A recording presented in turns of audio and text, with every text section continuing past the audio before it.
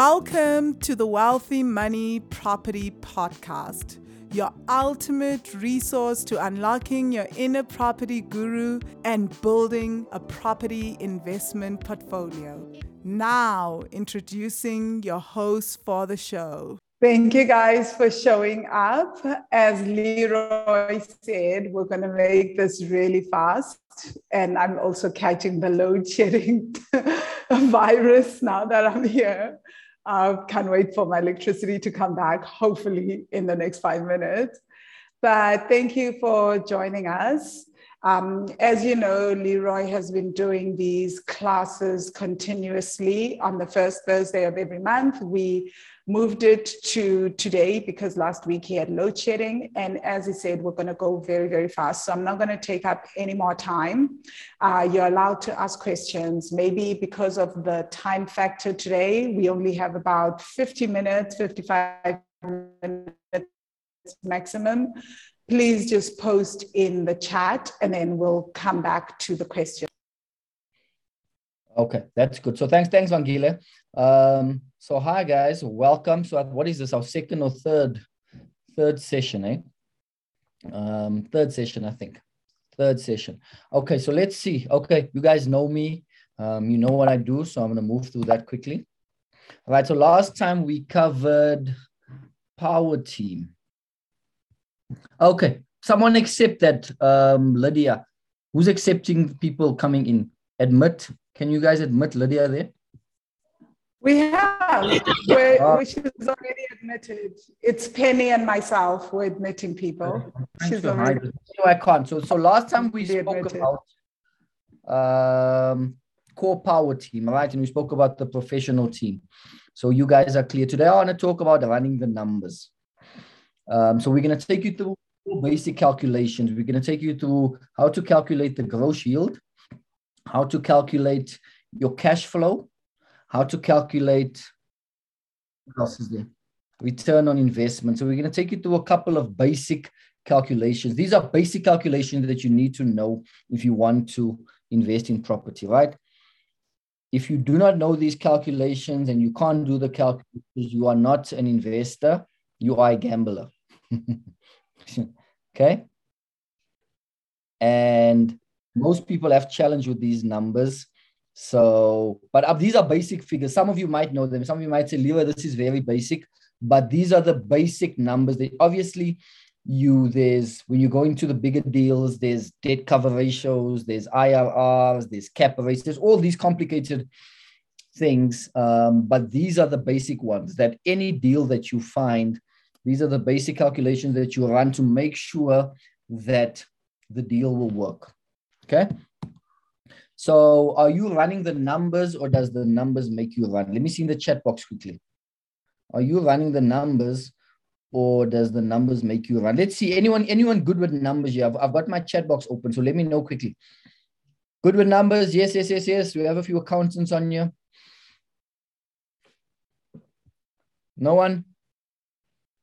So the running the numbers. So when running the numbers, there are 3 stages, right? In the process. Buying costs. So when you buy a property, there's buying costs involved, right? And I'm going to go through each of the stages and what costs are involved in them. Then there's stage 2. This is your refurb and your holding costs. And this is where a lot of people lose money, right? It's on the holding costs. So a lot of people will say, listen, I'm going to buy this property for 200,000. I'm going to sell it for 500,000, but they don't know that it's going to take them 6 months to a year to sell that property. So in that time, there's holding costs involved, and they don't take that into consideration. And that's where a lot of people lose money is in stage 2, which is the holding costs. Recording in progress. And then there's stage 3, which is you're either going to rent out the property or you're going to sell it. There's costs involved there, right? Stage 1, buying costs, you're buying the property, costs involved. Stage 2, refurb, you're holding the property.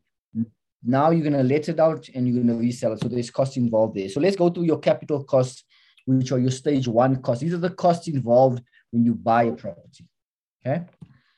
Transfer attorney fees. You guys, that's basic, right? Transfer attorneys. Now, your transfer attorney fees, you can download the app Uber There's a lot of these apps. You can get it on Property 24, private property. You put it in, my property is worth $1 million, and it will calculate an estimated transfer fees, right? Transfer duty. If your property is over $1 million, there's transfer duty involved. If it's under $1 million, there's no transfer duty involved, right? Your bond attorney fee. So if you're getting a bond, you've got your bond attorneys, okay? They've got fees, the bank's attorneys, and then you have either the seller or your attorneys, which are the transferring attorneys. There's 2 attorneys if you have a bond. There's deposit. If you don't get 100% bond, you get 90% bond, 80% bond, you have to pay a deposit. Okay, so that's fees. If you're buying at an auction, okay, you have to make sure if you're buying at a sheriff's auction, there are outstanding rates and taxes. So if you're buying at an auction, you are liable for the previous owner's debt. So whatever they owed on rates, taxes, levies, you owe that now. So that's when you're buying at a sheriff's auction. Okay. So you need to know what that fees are before you go to an auction, because you're liable. Now you're liable for the loss. First, we were liable. When I started buying at auctions, and we were liable for all the outstanding rates and taxes. Whether it was 5 years, the new buyer was liable. Now we're only liable for the last 2 years, and whatever debt, rates, taxes, and is that's older than 2 years, that stays on the previous owner's account.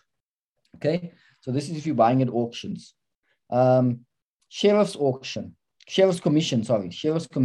So if you're buying at a sheriff's auction, you pay the deposit, which is 10% immediately. You have to pay the sheriff's commission. That's anything from about 400 to about 15,000, depending on the price of the property. Okay, then also the rates. Okay, and if you had a private auction, the private auctioneer commission. So private auction is less riskier than a sheriff's auction, but there's also commission that you have to pay to the auctioneer. Okay, I'm not looking at the comments. So Vangile, if there is something you want to throw in quickly, the year, then, or let me go through all the stages and then we'll take the comments at the end. Is that okay? Okay.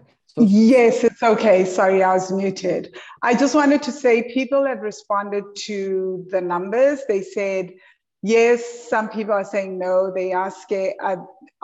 Some people are saying the numbers make them run. Some people are saying, yes, they run the numbers. Okay. But yeah, mainly they make you run. They do, and they're quite simple. Obviously, you need to go through them a few times, right? And that's why when you're starting out, when you do run the numbers, get someone to double check you, okay? Get a coach, get someone to double check you, and run the numbers on a lot of properties. Even if it's not a good deal, run the numbers. You keep doing it. It's like, hey, because it's like maths or like golf, right?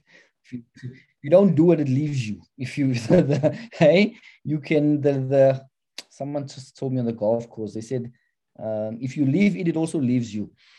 Okay, so keep doing it, even if it's on the rubbish deals. Keep run the numbers on your own house, run it on a lot of properties, and then it gets easier. You know what I would do if I was you as well?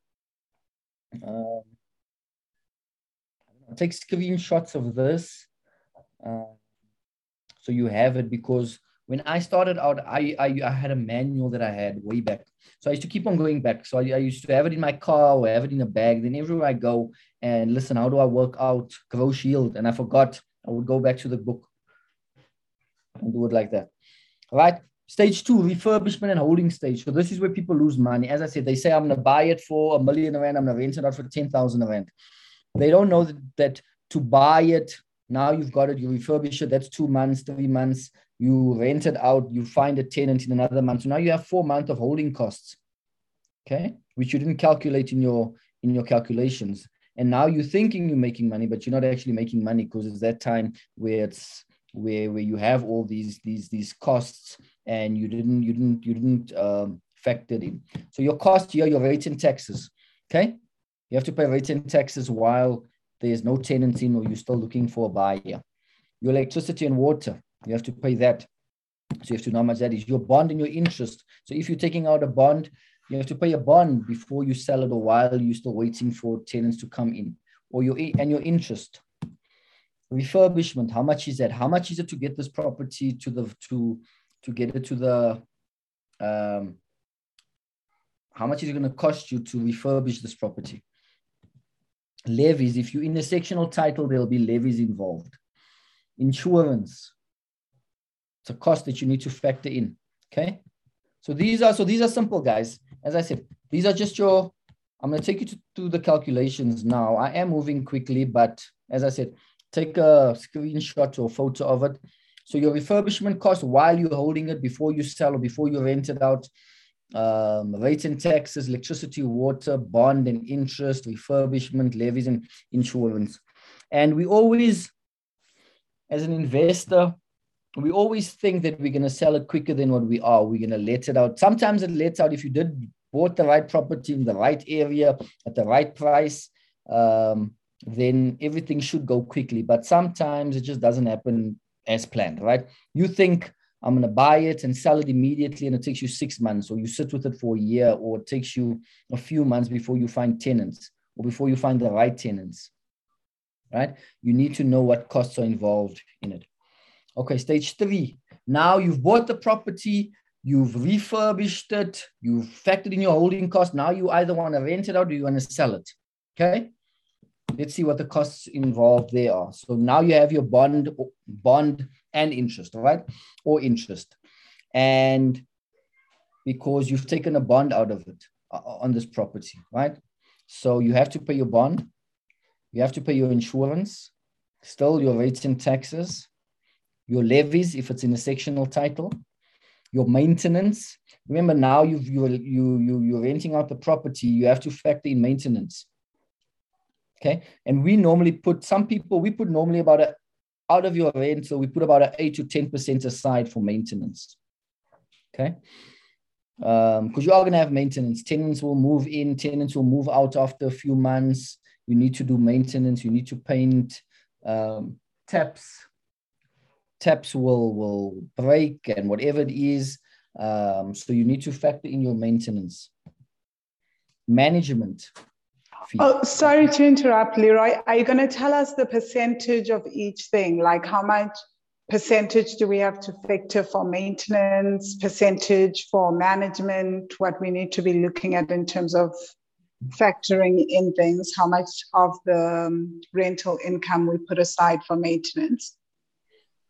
Okay, out of your management. I'll get to cash flow. I'll do that when we do the cash flow calculations. Just to remind me to tell you the exact.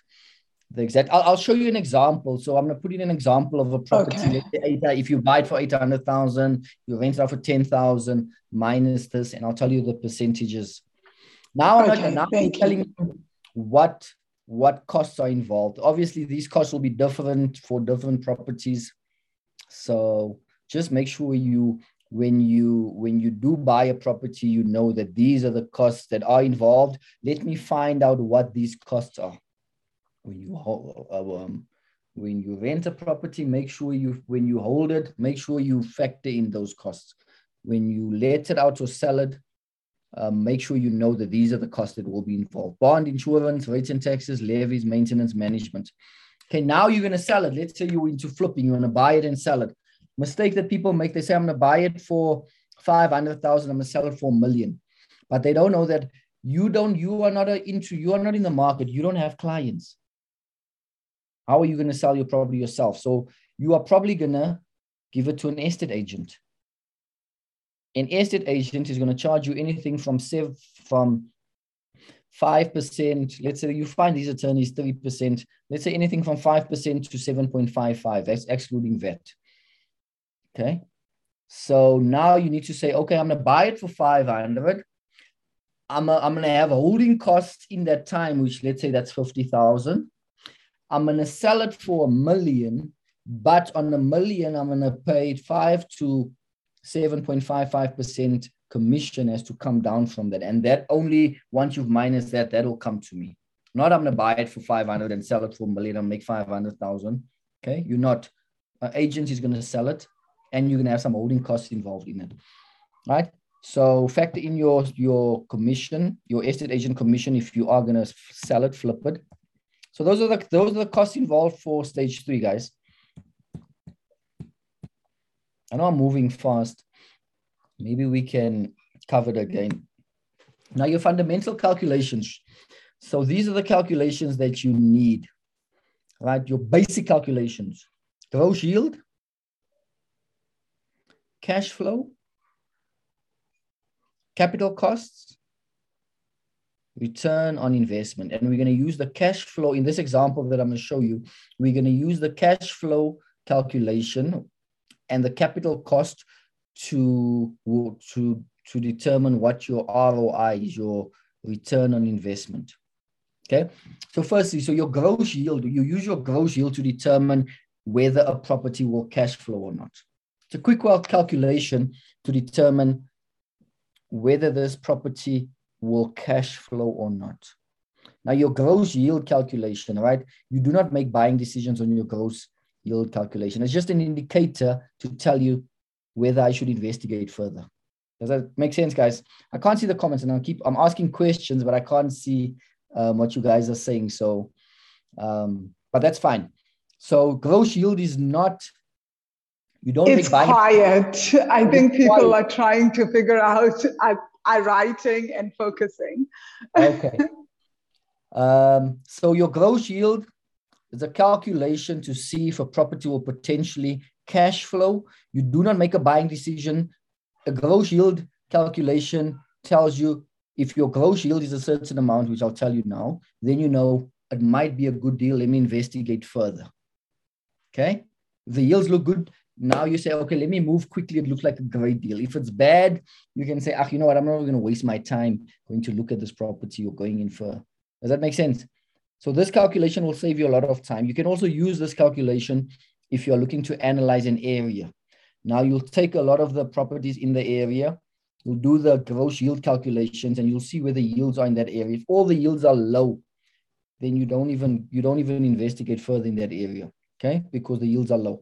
The yields are high, then you say this is a good area to go invest in. Okay, your cash flow calculations is a simple calculation that will determine whether property cash flows. Not cash flow. So your gross yield says it can potentially cash flow. Your cash flow calculation will show you whether it really cash flows. Okay, then you have your capital costs and but you make buying decisions on your return on investment. Your return on investment is the money that you put into the deal. What's my return on the capital that I put in the deal? So let's use example. Let's say you buy a property for $1 million. Okay. You get a 900,000 bond. You need a deposit for 100,000. Your attorney fee. Let's say your deposit and your attorney fees are all 100,000. Let's just use basic numbers.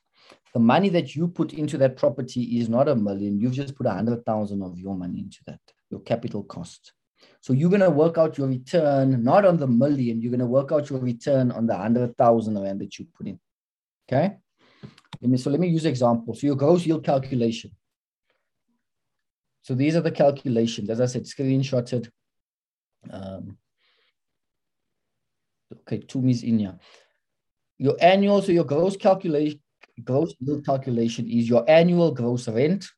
So annual gross rent. What's your annual gross rent? That will take your monthly gross rent. For the example here, we're going to use 10,000. So you'll say 10,000 times 12 will give you an annual gross rent. That would be divided by the property price. Let's say you bought the property for 800,000 in this example. So you bought it for 800,000, you're renting it out for 10,000. You'll say 10,000 times 12 annual gross rent divided by the property price, 800,000 times 100, that will give you your gross yield. Okay. Now, let's say for this example, as I said, your rent, you can do the calculation, guys. You can do it as well. Do the calculation where you are. Take 10,000, your monthly rent, okay, times 10,000 by 12. That will give you your annual gross rent, okay. That will be 120,000. What's happening to my thing here? Okay, but that's fine. So monthly rent of 10,000 times 12 will give you 120,000. Okay, that's your annual gross rent for this example. Then you divide that by a purchase price. For this example, we bought the property for 800,000. We're renting it out for 10,000. So 10,000 times 12, 120 divided by the purchase price of 800,000. You times that by 100, and that will give you your gross yield of 15%. Bangile, is there a quick question on this one before I move on? Quite simple. Oh, I'm also engrossed in making my own notes. I see no questions whatsoever. Right. Guys, feel free to type in the chat box. Now, as I said before, I said gross yield is just an indicator as to whether property will give you a positive or a negative cash flow. I'm going to repeat that. Gross yield is just an indicator as to whether a property will give you a positive or a negative cash flow. Okay. And we invest in property for what? Cash flow. That's what we invest in property for. Okay. Cash flow is what's going to pay after a few properties. That's what will replace your salary. Cash flow will make you be able to travel to Mexico and learn Spanish, right? And not worry about income, because you have a few properties that's giving you cash flow, and that cash flow replaces your income. And now you choose whether you want to work or not, because the properties and the cash flow from the properties replaces your income. And that's when you are financially free. Okay. And over time, that's what property does. Not a get rich quick scheme, but over time, you can get financially free if you buy the right properties that cash flows. Okay. Now, what is important here is that our current interest rate, prime, is at 8.25%, right? Now, if your gross yield is between 1 and 14%, okay, that's an indicator that tells you that this property will be a negative cash flowing property. Okay. So gross yield is between 1 to 14. That's an indicator.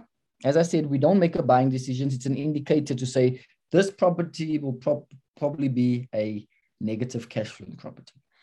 If your gross yield is 15% and above, it's an indicator that says this property will be a positive cash flowing property. What does that mean? Positive cash flow means your rent comes in, right?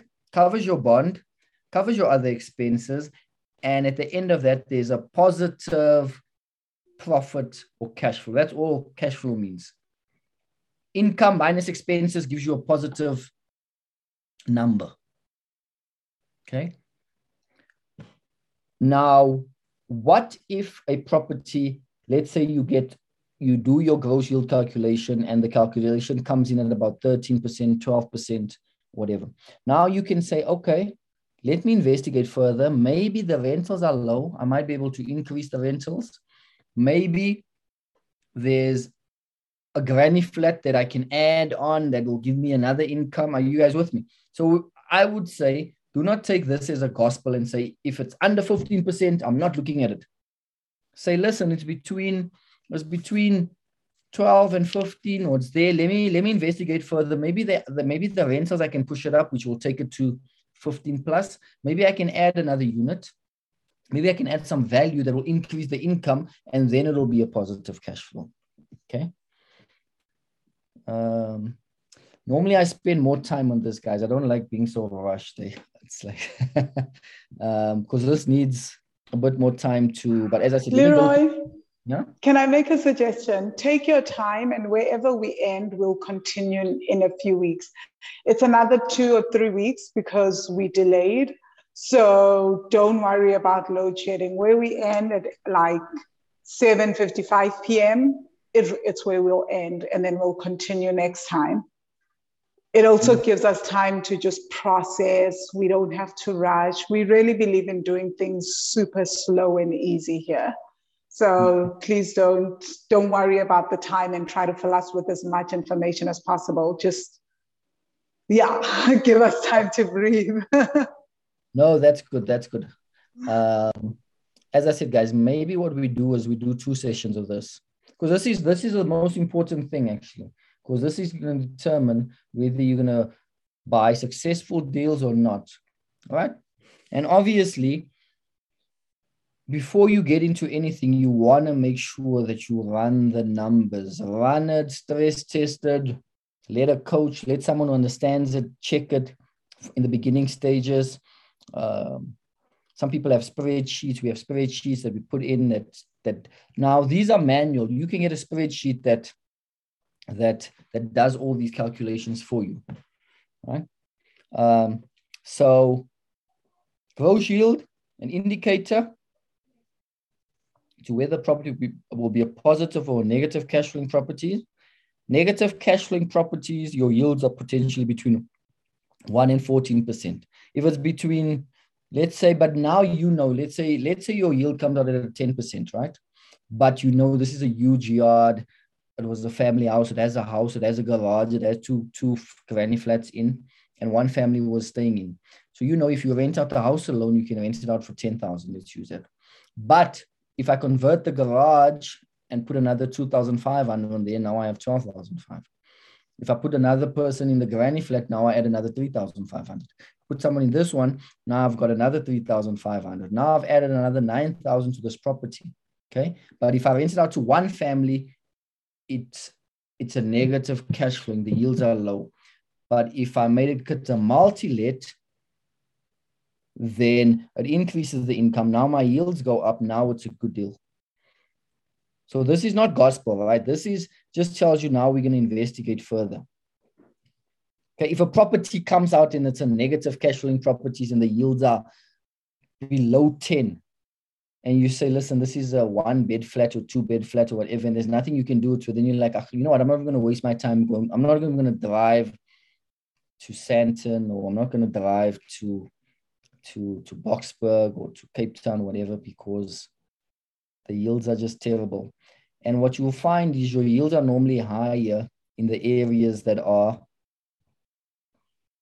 what can I say? The areas which are lower income areas, if I can say that. So let's say in Sandton, you buy a property for 2-3 million, okay? But you can only rent it out for 15,000 or 20,000, right? Your yields are normally higher in your Johannesburg CBDs, in your Boksburgs, in your Kempton Parks, then in Cape Town, in your Sandtons, in your Bedford Views, in your Waterfalls, in your what's another place in Midrand, right? So because you'll find that someone will buy a house for 5 million, but they can only rent it out for 35,000, 40,000, right? The rental does not cover all the expenses, but then you'll find you buy a property in Berea, you buy a flat for 250,000 and you can get 6,000 for your rental. That makes sense? So some of these good areas, which are your Camps Bays, your Cape Towns, your Bedford Views, your Sandtons, your Midrand, your all these fancy areas are not good for investing. They call it fool's gold. It looks nice, but you don't make money from it.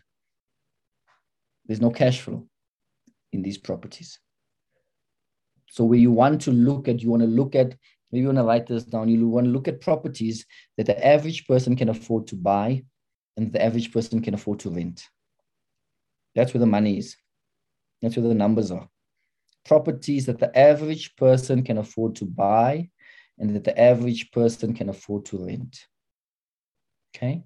And the mistake I made in the beginning was that because I don't want to live there, I think it's a bad area. But it's actually a great area because there's so many people that want to live there and can afford to live there, not be meaning that I don't want to live there, but it's actually a great area for investment, but it's not a great area for me to live in. Make sense? Like your best area, the best yields in the country is in Berea. The best one bedroom flat in Berea, you get the most returns in the country. That's your best buy. I don't want to live in Berea, right?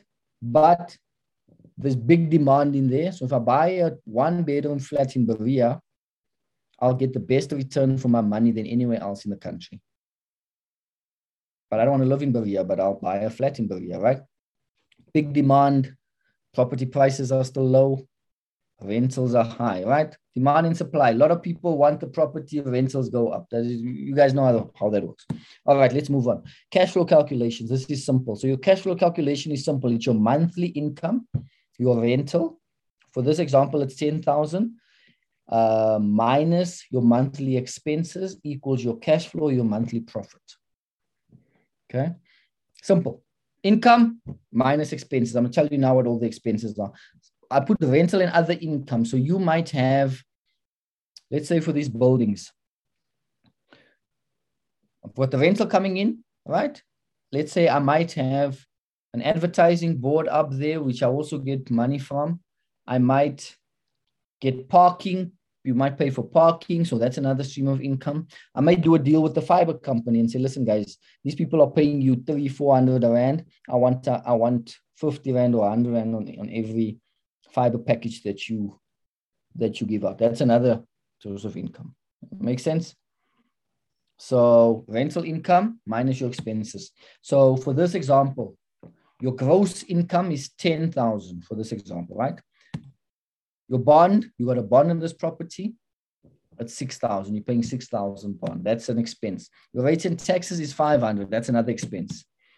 Sectional title, your levies is 500. Now you guys are saying, no, it can never be that. And I know it's just an example. Don't say levies can never be that. Rates can never be. It's just an example that I put together for this. Management fee. So normally for management, right, I would put a 10% management fee in there in my calculation. Write down 10% management fee. You can negotiate them down. Okay. Some people are 10%. Some people are 5%. Currently, I'm paying 6% for my management fee. Right. But I've got quite a few properties, so I can negotiate it down. If you got one, they'll probably charge you 10% on average. Some people are 10%, including that. Some are 10% excluding that. But if I do my calculations, always do it on the worst case scenario, put 10% excluding that. Okay, so when you rent out, say, when you do your calculation, say, okay, I'm management fee, I'm going to pay 10%. Now you're going to say, listen, but I'll manage it myself. And I'm going to save that 1,000. It's fine. If you've got 1 or 2 properties, you can manage yourself. If you get to 30, if you get to 5, or you get to 10, now it becomes a full-time job managing these properties. And for the goal eventually for properties to get you free, not to give yourself another job. And if you manage it yourself, a tenant pays 100 rand short. Like now I've got 3 tenants, one paid 400 rand short, one paid 500 rand short, one paid something like 800 rand short. Now, if I was managing this myself, now I need to send an invoice. I need to phone them. I need to send an email. I need to put them on TPN for 400 rand, right? How much time is it going to take for me to? I'd rather go play soccer, go to gym, or you understand? Then chase someone for 400 rand or 200 rand that they didn't pay that month. But anyway, you decide. That's, as I said, this is not about management. You just work a 10% management fee in there. Operating costs and voids. Now your maintenance, you're going to have to, tenant moves in and out, you're going to have to paint it. A tap breaks, there's whatever, electric fence, you have to send out an electrician for something. So what you do is you put a monthly fee away of 10% for your maintenance and your voids. Okay, so if a tenant moves out, you can paint the unit or the house, whatever it is you're buying, and then your voids.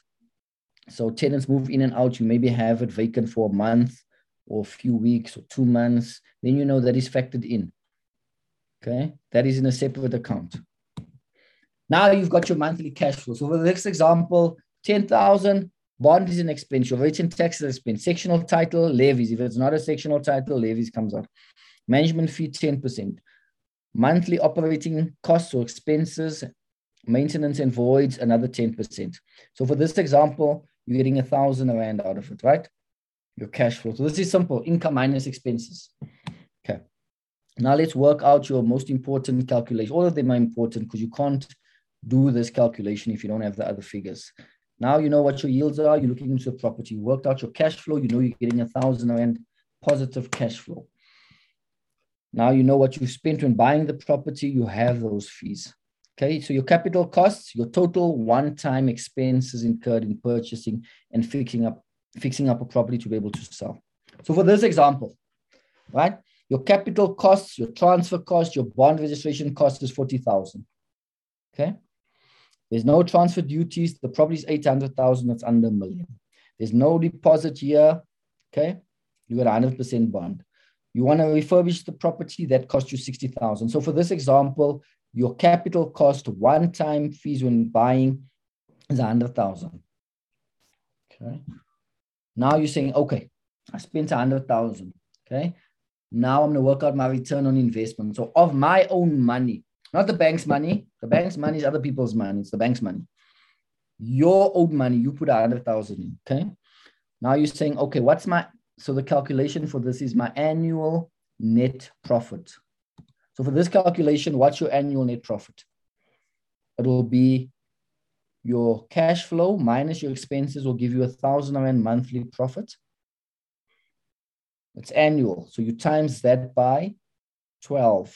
That'll give you your annual net profit. So your annual net profit will be your cash flow times 12. For this example, that's 12,000. Okay. Sorry, Leroy, there's a request to go back to the previous slide. I think it's this one, or let me see. It's the capital code slide with the screenshot. Paga was saying that. I think maybe this is it. Is this the one? Yes, maybe this one. I don't know. Capital cost calculation. So this is your one-time cost when buying a property. Yeah. So you spent, this is just an example, right? So you've spent, we put these numbers also so that we can show you, so I can show you, and so that I can show you how to work out the return on investment. Got it? Capital costs, transfer cost, bond fees, 40,000. There's no transfer duty. The property is under, we're using an example of 800,000 here. There's no deposit. You got 100% bond on this property. You spend 60,000 to refurbish it, make it look nice. So you've put in of your own money, 100,000. Okay. Mm-hmm. Now we're going to work out your return on investment. Okay. So you've put 100,000 in this property. Okay. Now we're going to work out your annual net profit. So your rent comes in. You've refurbished this property. You've rented out now. You've bought it for 800,000. You've put in 100,000 of your own money, right? You're renting it out now. You're renting this property out for 10,000. Well done. You've got a tenant. Tenant comes in. Tenant says, listen, Vangile says, I've got 10,000. Tenant says, I'm happy. I'll rent it for 10,000. Vangile has a bond of 6,000, which she has to pay to Absa or Nedbank or Standard Bank, right? So she says, okay, I'm getting my rental of 10,000. I have a bond on this property, 6,000. 6,000 goes to the bank. I have to pay the municipality. Rates and taxes 500. It's a sectional title, so I have to pay my levies of 500. I'm not managing myself. I'm managing companies, managed for 10%. 1,000 rand goes to them. I'm putting away 1,000 rand every month for my operating costs, which is my maintenance and my voids. Okay. After expenses, I'm making a profit of 1,000 rand. Now, some of you that's exciting, some of you that's not exciting. Depends where you are. But at least you're making a profit, right? It's not negative. Okay.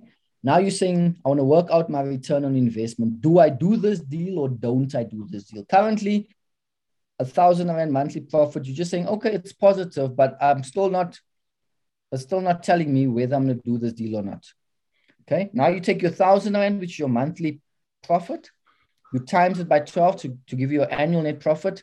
That's 12%. Okay? Now you say 12,000 will give you 12,000 divided by your capital cost. What was your capital cost?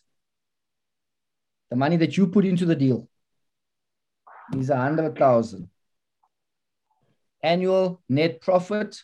For this example, it's your 1,000 Rand cash flow profit times 12 to give you an annual. You'll divide that by 100,000, the money that you put into this deal, times 100 will give you your return on your investment. For this example, your return is 12% on your 100,000. For your growth, remember your gross yield was your gross rent divided by the purchase price of the property. So your gross rent for this example was 10,000 times 12 gives you annual. Your gross rent was 120,000 divided by the purchase price of the property was 800. For your return on investment, you take your gross rent minus your expenses. It'll give you your cash flow, right? Times 12 to make it annual, divided by the money that you put into the property, which is 100,000 times 100. Will give you 12%. Now you determine, if I keep my money in the bank, what do I get? I get 6% minus fees, probably get like 3% in the bank or less. You're losing money, right? What is inflation? Inflation is crazy. I don't even know what it is right now. It's just and 6.5. Inflation. Yes. Yeah. I think it's a lot higher than that currently. With the petrol prices and the food going up, and the thing is just crazy. So that's 6% minus. We can actually halve that actually in the bank, make it about 3%. The banks will always lie to you. So they say you get this amount, but then there's these fees and those fees and these charges and these charges. And right. So now you're saying for the property, if in the bank I get 6%, but if I put my money in this property, I get 12%. Now this is where you make a buying decision where you say, where's my money working the hardest for me? Is it working the hardest in the bank or is it working hard in this property? Now I decide, do I buy this property or not? And this is not even taking into consideration capital growth, because we don't invest in property for capital growth. Capital growth is a bonus. We invest for cash flow. Okay, because you can't determine with how much that property is going to go up in the next, on average, properties double every 7 to 10 years, but who knows? Something can happen and then it just stays the same for a few years, or prices actually go down. There's a squatter camp that comes up there. But that's also important when analyzing an area. Maybe one of the sessions we'll look at analyzing an area, how to determine whether you buy in the area or not. So that's running the numbers, ladies. That's a quick run through the basic fundamental calculations and the stages that involved. I think we got 5 minutes for questions. Yes, we do. Load shedding really has trained us to be efficient. So guys, you guys have any questions? I actually did have a question and then it slipped my mind. Oh yes, my one question to you, Leroy, was talking about the luxury property market. You said that it's hard to make money in the luxury property market, but there are people that play in the luxury property market. So how do they make money in like places like your Sandton and other high-end places like Stellenbosch and places like that, Franschhoek? How are they making their profit? So let's use Sandton. So somehow some of them make money is that they'll buy, you can buy, let's say you buy these houses, you buy them and sell them. That's how you can make money, right? By flipping properties. You can also make money, by rental. You just need to know what you're doing, eh? Because let's say you buy a building in Boksburg, let's say you buy my building, you buy it for 10 million in Boksburg, that's 30 odd flats. If you buy 30 odd flats in Sandton, you'll probably pay double that. So now you must make sure the property price will obviously be high, but the rentals will also be high. Yeah. Makes sense. So you need to do the same calculations. It's just easier to make money in your average areas. You also have more people that can afford the rentals where we are than what you can in these places. That's why you find a lot of people that stay in Sandton that work in Sandton will stay in Randburg or somewhere because the rentals are cheaper there. But then there are people that stay in Sandton, but obviously they pay that ridiculous rentals and they can afford that. But you have fewer people there. Now, if you buy a property for 5 million and you rent it out to a family, if he defaults on one payment, how much have you lost? You've lost 1,000 rand. Yeah. Okay. Can you afford to pay your bond of 50,000 rand if the tenant doesn't pay for 1 month? Yeah. Yeah. Okay. Got it. But if I have a property in Boksburg where I've got tenants paying 5,000, 4,000, 6,000, and one doesn't pay, right? Obviously, it's going to take me more property, but my risk is also lower. Right?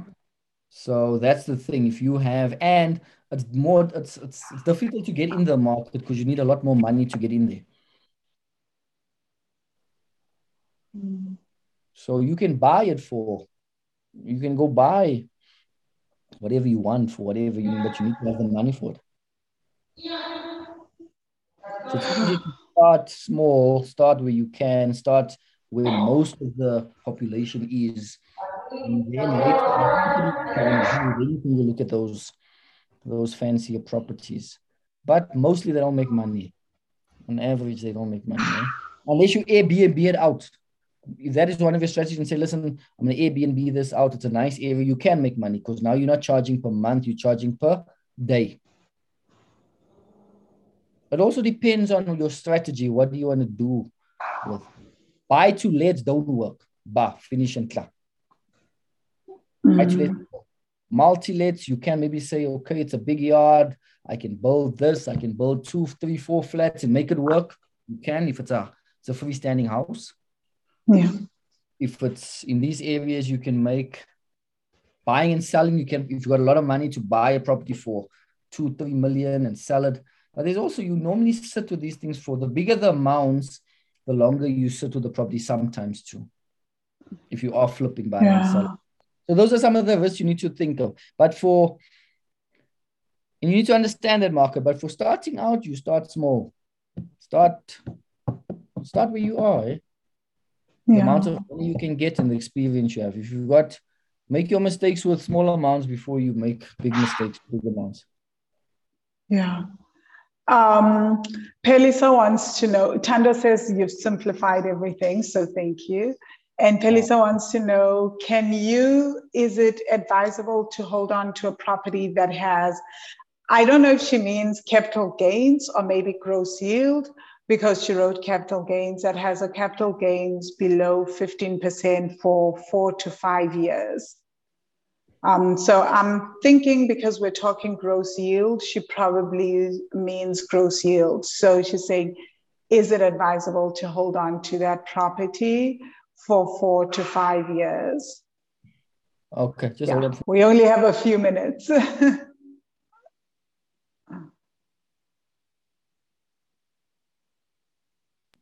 Okay, there we go. Sorry, man. I just had to give some load shedding advice there before we stop, just before the lights go off.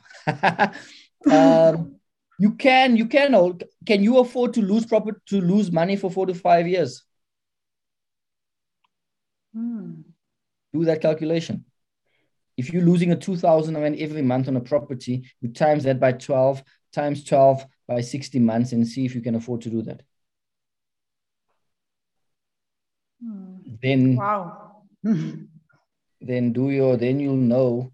Then if you're willing to do that and hold it, then you can afford to do that.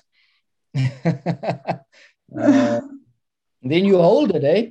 Or if you've got another plan to say, I'm going to hold it for a few years, I can afford to pay extra 235,000 in for 5 years. But do a calculation quickly. Eh?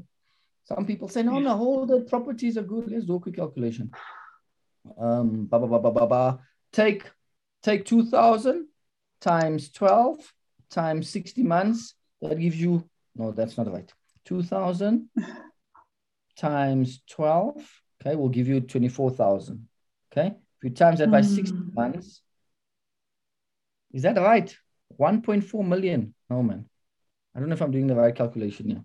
But anyway, I'm gonna switch off now. But it's 2,000 times 12 times 5. And then like you'll get times answer. 5, sorry. Then you lose about 120,000. Sorry. Lose it. So now you decide, can I lose this money? What if something happens to my income and I can't afford to feed this property 2,000 rand every month, then I lose it. But also 120,000 over 5 years is a down payment on another property in 5 years. Exactly. So some people say, no, but SARS, I'm using it for tax benefits. If a property doesn't make sense just with basic numbers, then don't do it for tax reasons. Then it probably doesn't make sense. No, if I lose 2,000, some guys will teach you. If you lose 2,000, you can claim it back from SARS. Nonsense. Those are for people that can afford to lose that money right? They can deal with SARS, can get tax stuff. You're going to get the tax breaks anyway, not pay tax on it if you're renting it out. So rather don't. If it's negative cash flow, just stay away from it. And if you're saying, listen, but it's a good property, I know, maybe they say something like, okay, I know there's a mall coming up. I know the airport is building things here, so probably prices are going to go up. And when it goes up, I bought it for 500, I'll sell it for 1.5 within 3 years. Why? Because I know what's happening with town planning. I know what's happening here. I'm confident that when it goes up in 2 years, I can afford to lose the 120 because I know I'm going to make 600,000 minus 120, and then I'll still make 400,000, and I can afford that 2,000. But you must have a plan why you're losing money. If you're just losing money in danger, then it doesn't make sense. Wow. This was such valuable advice, guys. I think I speak for all of us when I say we learned a lot. I've been like scribbling away about some of these things. I think like the very valuable advice also is the questions that people were asking. Pelisa, that was such an incredible question. Thank you, because it's been eye-opening, I think, for all of us. So guys, thank you everyone for showing up. Leroy, thank you so much. We look forward to the August class. I think I speak for everyone here when I say like these classes are gold, and we are all who are always looking forward to the classes. So guys, if I'll have this recording up, I will send the recording as usual by tomorrow morning when you guys wake up in South Africa. The recording will be up. Penny will send through the notes. And then I'll post in the email and send everything out. Okay, without further ado, because I know we have like 2 minutes before load shedding and it's stressful for everybody, I'm going to say goodbye to everyone. And once more, just remind you guys that we're still fundraising for the deal with Umziwethu. So the last deal, we gave them 566,000 or 568,000 Rand a few weeks ago on the 2nd of July. So we are fundraising to give them a bit of money by the end of this month, and their return on investment is 17%. So 17% per annum. So remember that the last day to make your payments for that is July 24th, 2022. So yeah, thank you so much, guys, for showing up. Thank you, Leroy, for showing up. And if you have any questions about the stock file, how to make the investment from Umziwethu, you guys post in the WhatsApp group or message Penny. Have a fantastic day further, or evening on your side, you guys. Like my day is starting. Cheers. Cheers, guys. All the best. See you next month. Bye-bye. See you next month. Thank you for listening, Property Magicians. My name is Vangile Makwakwa, and I am your host on the show. I help people heal their ancestral money stories so that they can fall in love with their bank accounts, become financially free, and live their best lives. So if you would love to increase your income, or you'd love to pay off your debts and increase your savings, contact me. You can contact me on the Wealthy Money website at wealthy-money.com. Again, wealthy-money.com. Or you can email me at vangile@wealthy-money.com. Again, vangile@wealthy-money.com. Find me on Facebook on the Wealthy Money group or on the Wealthy Money page, or find me on Twitter and Instagram as Vangile Makwakwa. Now over to my co-host. Listening, Property Magicians. My name is Vangile Makwakwa, and I am your host on the show. I help people heal their ancestral money stories so that they can fall in love with their bank accounts, become financially free, and live their best lives. So if you would love to increase your income, or you'd love to pay off your debts and increase your savings, contact me. You can contact me on the Wealthy Money website at wealthy-money.com. Again, wealthy-money.com. Or you can email me at vangile@wealthy-money.com. Again, vangile@wealthy-money.com. Find me on Facebook on the Wealthy Money group or on the Wealthy Money page, or find me on Twitter and Instagram as Vangile Makwakwa. Now over to my co-host.